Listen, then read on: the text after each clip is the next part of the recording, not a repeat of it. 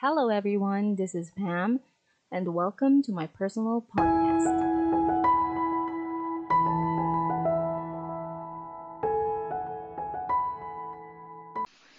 They say it's only ideas gained from walking that have any worth, and it sure does. When you're feeling heavy and you feel like it's too much, what do? Herb said, I should hug a tree, talk to a tree, but in a world full of noise, full of judgments, full of chaos, we tend to be passive. We tend to just sleep because that would be convenient. We tend to just swallow the pain, patch the wound, and continue walking. Earp said people will not try to understand you because they too are busy understanding themselves. They will not try to accept you because they too cannot even accept who they are. Have you accepted you? Intentions. We all do things with intentions. Charles Darwin wouldn't just say that we sprung from apes because his cousin must have looked like one. He theorized what he thought for the intention of understanding mankind. Stephen Hawking wouldn't just say that the universe was born from a black hole. He has the intention to discover, to let people understand the unknown. Have you checked yourself lately? Have you checked your intentions of befriending someone, from showing sympathy to people but your actions says otherwise? Have you ever questioned yourself on how you think about others? Have you checked yourself lately that maybe by thinking that if you show concern, if you show sympathy, you might actually get the respect that you wanted? Respect is something that we all have to gain. Respect should be reciprocated when given with pure intention of doing so.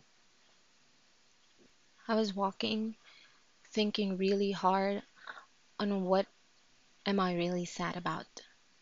I was trying to understand myself because I know once I've seen the light in me, I would be able to see the light in others. I was trying to rationalize the disappointment and the feeling of heaviness with how I became too resilient, forgetting that not everyone will heal according to our time, that not everyone has the same timeline for maturity.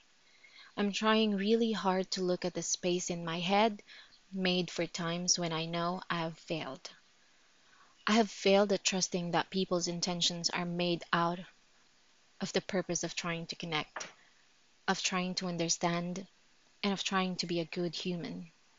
I looked at that space and sat there for a while, cried for a while, and again, some worms are trying to crawl out of a can. A familiar face, a familiar scene was trying to resurface, telling me, I told you so. I was on that space.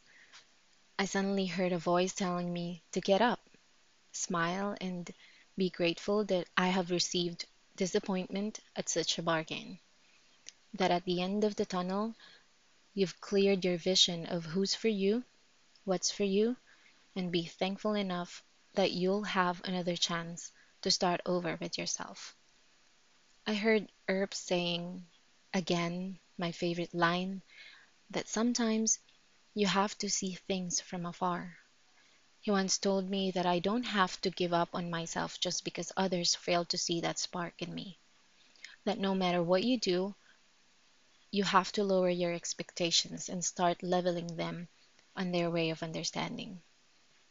Even though it's emotionally draining, somewhat suffocating, and it feels as if I'm in a small alley full of people wanting to go first, I know I can always zone out, go back to that space in my head where everything feels blank, empty, yet peaceful.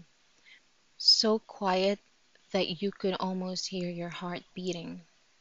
When all else fail, it's nice to have that memory of Earps and his words, and that space I've made for myself, and somewhat it made me whole again. We're all traveling through time together, every day of our lives. all we can do is do our best to relish this remarkable ride.